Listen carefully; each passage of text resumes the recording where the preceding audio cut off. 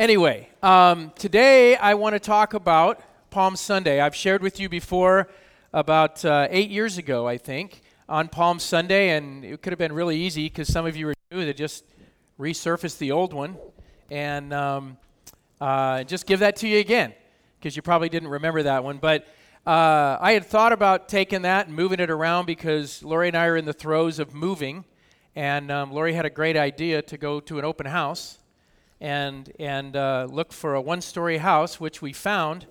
And now for the last 3 weeks, we've been tearing it apart and trying to put it back together. So never buy any house that you don't want to tear apart and put back together. So that's what we've been doing. And I just wanted to have some time to do this. But I've been reading all week, and I really came across Matthew 21. And the other thing is I read some historical stuff talking about which parade would you have gone to. And so that's really the question I have for you guys. The triumphal entry, which is the beginning of Holy Week, this is Palm Sunday, then we have Good Friday and Easter coming up. Understand, none of this stuff we ever talk about in church matters without next Sunday. Amen? None of it. Because if it wasn't, not the crucifixion, if it wasn't the resurrection of Jesus Christ to conquer death, and we could through that go to heaven and follow Him, none of the stuff we talk about matters. It would just be nice philosophy. So I'm really excited for this Friday for Stephen's message and Sunday for Craig's message on the resurrection of our Lord. But I chose Matthew 21:1, and it's in your Bibles if you have a Bible or there's one in front of you. But if you will join me as I read it. As they approached Jerusalem and came to Bethphage on the Mount of Olives, Jesus sent 2 disciples, saying to them, "Go to the village ahead of you, and at once you will find a donkey tied there, with her colt by her. Untie them and bring them to me." Verse 3, "If anyone says to you, tell him that the Lord needs them, and he will send them right away." This took place to fulfill what was spoken through the prophet Zechariah. "Say to the daughter of Zion, see, your king comes to you, gentle and riding on a donkey, on a colt, the foal of a donkey." Verse 6, the disciples went and did as Jesus had instructed them. They brought the donkey and the colt, placed their cloaks on them, and Jesus sat on them. A very large crowd spread their cloaks on the road, while others cut branches from trees and spread them on the road. The crowds then went ahead of them, and those that followed shouted, "Hosanna to the Son of David! Blessed is he who comes in the name of the Lord! Hosanna in the highest!" When Jesus entered Jerusalem, the whole city was stirred and asked, "Who is this?" The crowds answered, "This is Jesus, the prophet from Nazareth in Galilee." Will you pray with me? Lord Jesus, we love to open your word. We open your word, and I love it when it's in my Bible there in red, that I know it's the words that are spoken directly from you. And Lord, we just want to open our ears and open our hearts to hear what these words mean, Lord. And you are more than just a prophet. You are our Lord. And you're about to show these people and us what all that means. So we ask with a grateful heart that we just heed your words today. In your name we pray. Amen. So today is Palm Sunday, the day in which Jesus rode into Jerusalem on the back of a young donkey. This is the day described by Christians as the triumphal entry into Jerusalem. But do we ever ask ourselves, if this was a triumphal entry, then why did they crucify him 5 days later? If this is such a glorious Sunday for Christians, what goes wrong by Friday? Jesus finds himself betrayed by one of his own disciples, arrested by the high priest guard, accused of a coalition of religious leaders for blasphemy, tried by the Roman governor, sentenced to die the death of a common criminal, death by crucifixion. But you see, folks, you might not know that Jesus' parade into Jerusalem was not the only parade the city saw that day. In the year 33 AD, Roman historians record the governor of Judea, Pontius Pilate, led a procession of the Roman cavalry and centurions into Jerusalem. In his book, The Last Week, Marcus Borg writes this, quote, Imagine the spectacle of that entry. From the western side of the city, the opposite side of which Jesus enters, Pontius Pilate leads Roman soldiers on horseback and on foot. Each soldier was clad in leather armor polished to a high gloss. On each centurion's head, hammered helmets gleamed in the great sunlight. Drummers beat out the cadence of the march, for this was no ordinary entry into Jerusalem. Pilate, as the governor of the region, knew it was standard practice for the Roman emperor or the Roman governor of a foreign territory to be in its capital for Jewish celebrations. It was the beginning of Passover, a strange Jewish festival that the Romans allowed. However, the Romans were aware that this festival celebrated the liberation of the Jews from another empire, the Empire of Egypt. So, Pontius Pilate had to be in Jerusalem. The Romans had occupied the land by defeating the Jews and deposing their king 80 years before. Uprisings were always in the air. The last major uprising, long before Pilate's time, had been right after the death of Herod in 4 BC. After putting down the rebellion, the Romans marched on Jerusalem. After pacifying the city, they crucified 2,000 Jews who were accused of being part of that rebellion. The Romans made known their intolerance for rebellion. And on this occasion, Pilate traveled with a contingent of Rome's finest from his preferred headquarters in Caesarea to the crowded, dusty, provincial capital of Jerusalem. See, the temple was the center of this Passover activity. Pilate's entry in Jerusalem was meant to send a message to the Jews, where he set up right by the temple, and any of those Jews who might be plotting against the empire of Rome. The spectacle was meant to remind the Jews of what had happened the last time there was an uprising, and it was meant to intimidate the citizens of Jerusalem themselves, who might think twice about joining a rebellion that was about to fail. But as I said, this was a day of two parades. If Pilate's parade was meant to show military might and strength, Jesus' parade was meant to show just the opposite. Matthew and Mark record Jesus' own words as he instructs his disciples to go into a city and find a donkey tied up. They ask the owner if they could use the donkey, and they are to say, "The Lord needs them." Then Jesus quotes from Zechariah in the 9th chapter and says, "Say to the daughter of Zion, see your king comes to you gentle and riding on a donkey, on a colt, the foal of a donkey." But there's more to this passage than transportation that day. The prophet Zechariah is speaking to the nation of Israel. In Zechariah 9, he assures the people of Judah, which is now called Judea, that God has not forgotten them. "I will defend my house against marauding forces. Never again will an oppressor overrun my people, for I am keeping watch. Rejoice greatly, O daughter of Zion. Shout, daughter of Jerusalem. See, your king comes to you, righteous and having salvation, gentle and riding on a donkey, on a colt, the foal of a donkey."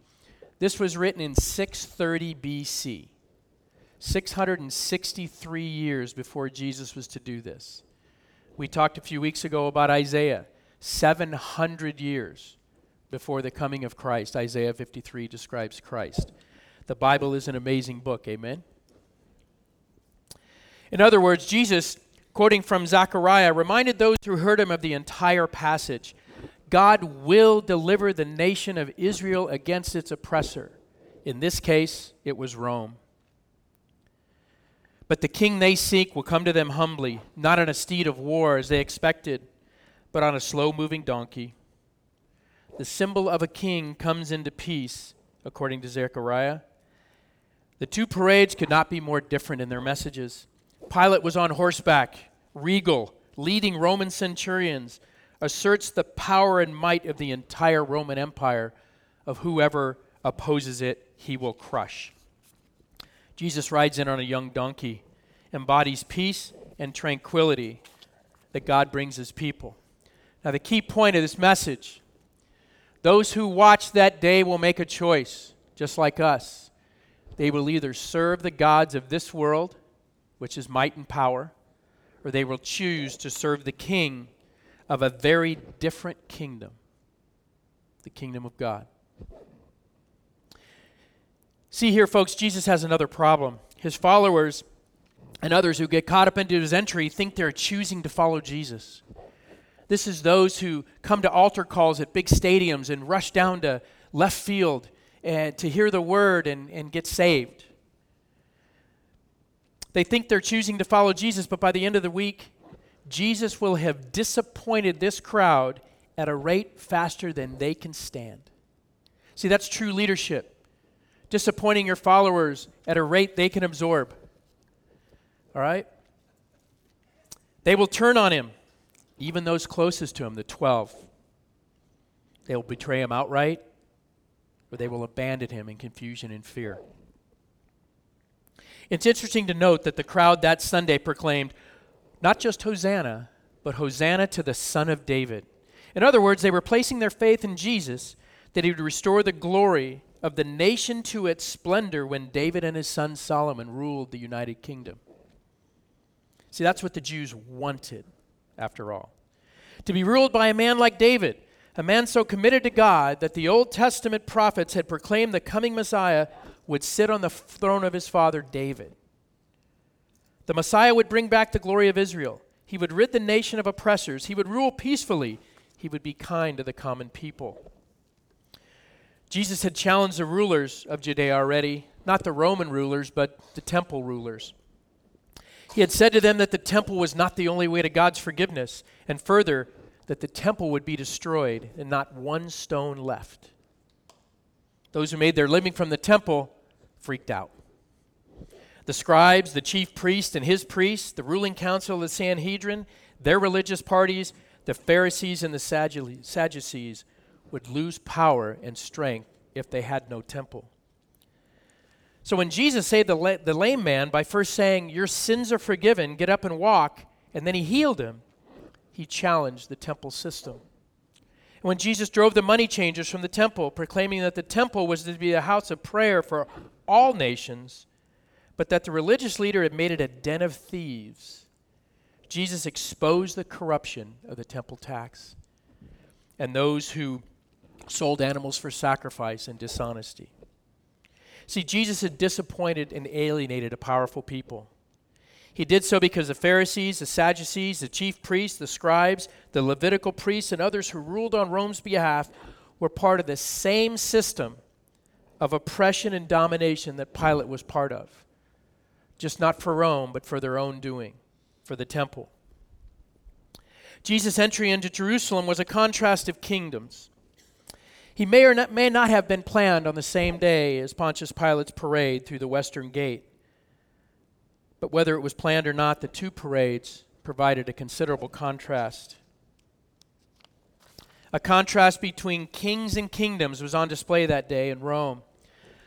Although many of the common people thought they sided with Jesus, they did so for the same reasons the others sided with Rome: to turn the tables on their oppressors. That's why the crowd turns on Jesus by the end of the week. They don't think he's going to do any of those things. In addition, Jesus is going to make life worse for them, not better. The religious leaders, all of them, who never agreed on anything, agreed that Jesus is going to attract attention to the Roman Empire, especially during Passover, and Rome will come down fast and hard on the entire nation. And here's what the Sanhedrin says in John 11:45 through 50. Therefore, many of the Jews who had come to visit Mary had seen what Jesus did, and that was resurrect Lazarus. They put their faith in him. Verse 46. Some of them went to the Pharisees and told them what Jesus had done. Then the chief priests and the Pharisees called a meeting of the Sanhedrin. "What are we accomplishing?" they asked. "Here is a man performing many miraculous signs." Verse 48.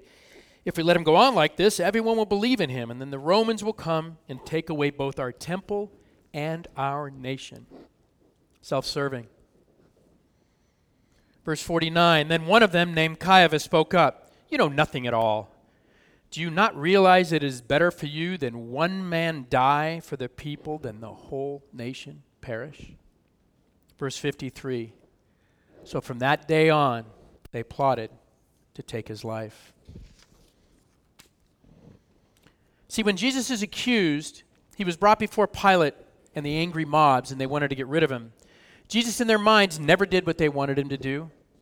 They never defeated the Romans. He never dissolved the unfair tax system. He never put common people in charge of the government, and he never would.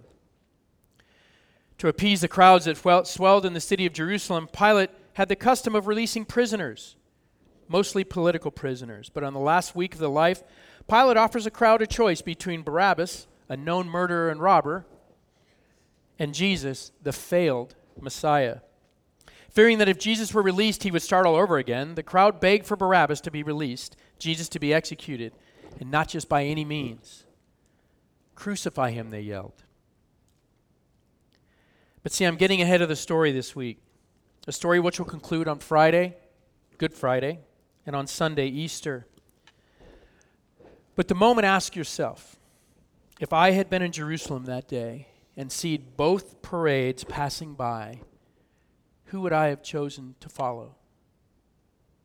We know we can sit here and say that, but that is a choice we make each day, to choose power and might over love, to choose the way things are done or the way God intends them to be. Two parades, two theologies, two choices. Which parade would you choose? The answer is between you and the Holy Spirit that lives in you, hopefully.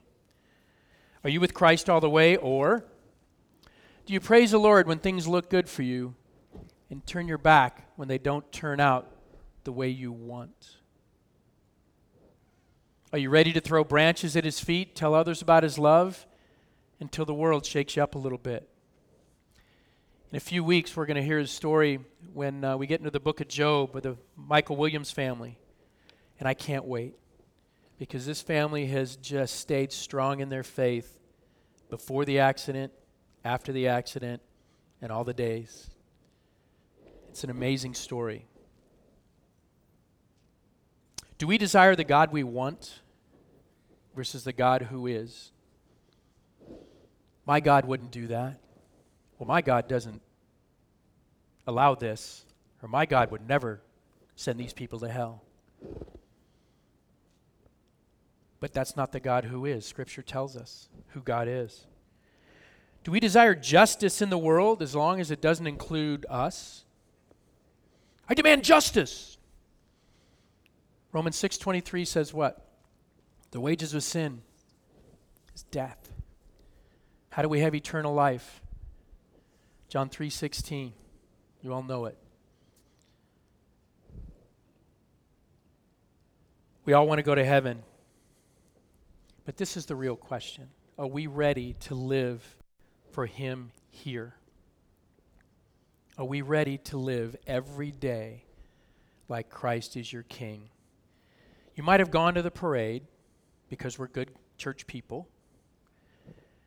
But who was with Jesus at Golgotha? His mother, John. Peter betrayed him. Judas sold him out. Judas could have been saved, right? Peter did worse. Peter denied him 3 times. Peter hung around. Judas killed himself. It's never too late. Jesus was alone at his death. And what did he say? Forgive them, for they know not what they do. But folks, I'm here to ask you, let's not get to that point. Let's follow him like he's the only thing in our lives, like he's the first thing in our lives. Many business leaders talk about compartmentalizing. There's a financial life and a religious life and a personal life and a family life. We as Christians know everything is wrapped around Jesus Christ. Amen? And it should be. It should be. So, while you think about that, I'm going to stay quiet for about 30 seconds. It's going to be hard, but I'm going to stay quiet for about 30 seconds, and then I'm going to close in prayer. And I just want you to look at those 5 statements and just think about them for 30 seconds to a minute. Will you join me?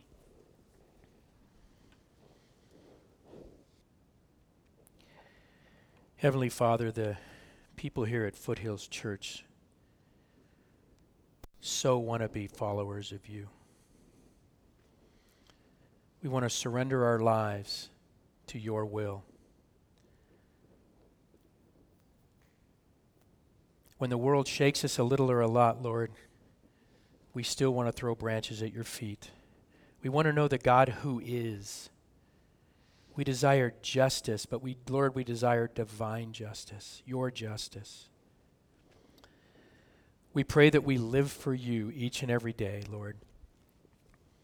We just pray for the new pastor that's about to come our way, Lord. You have that person picked out.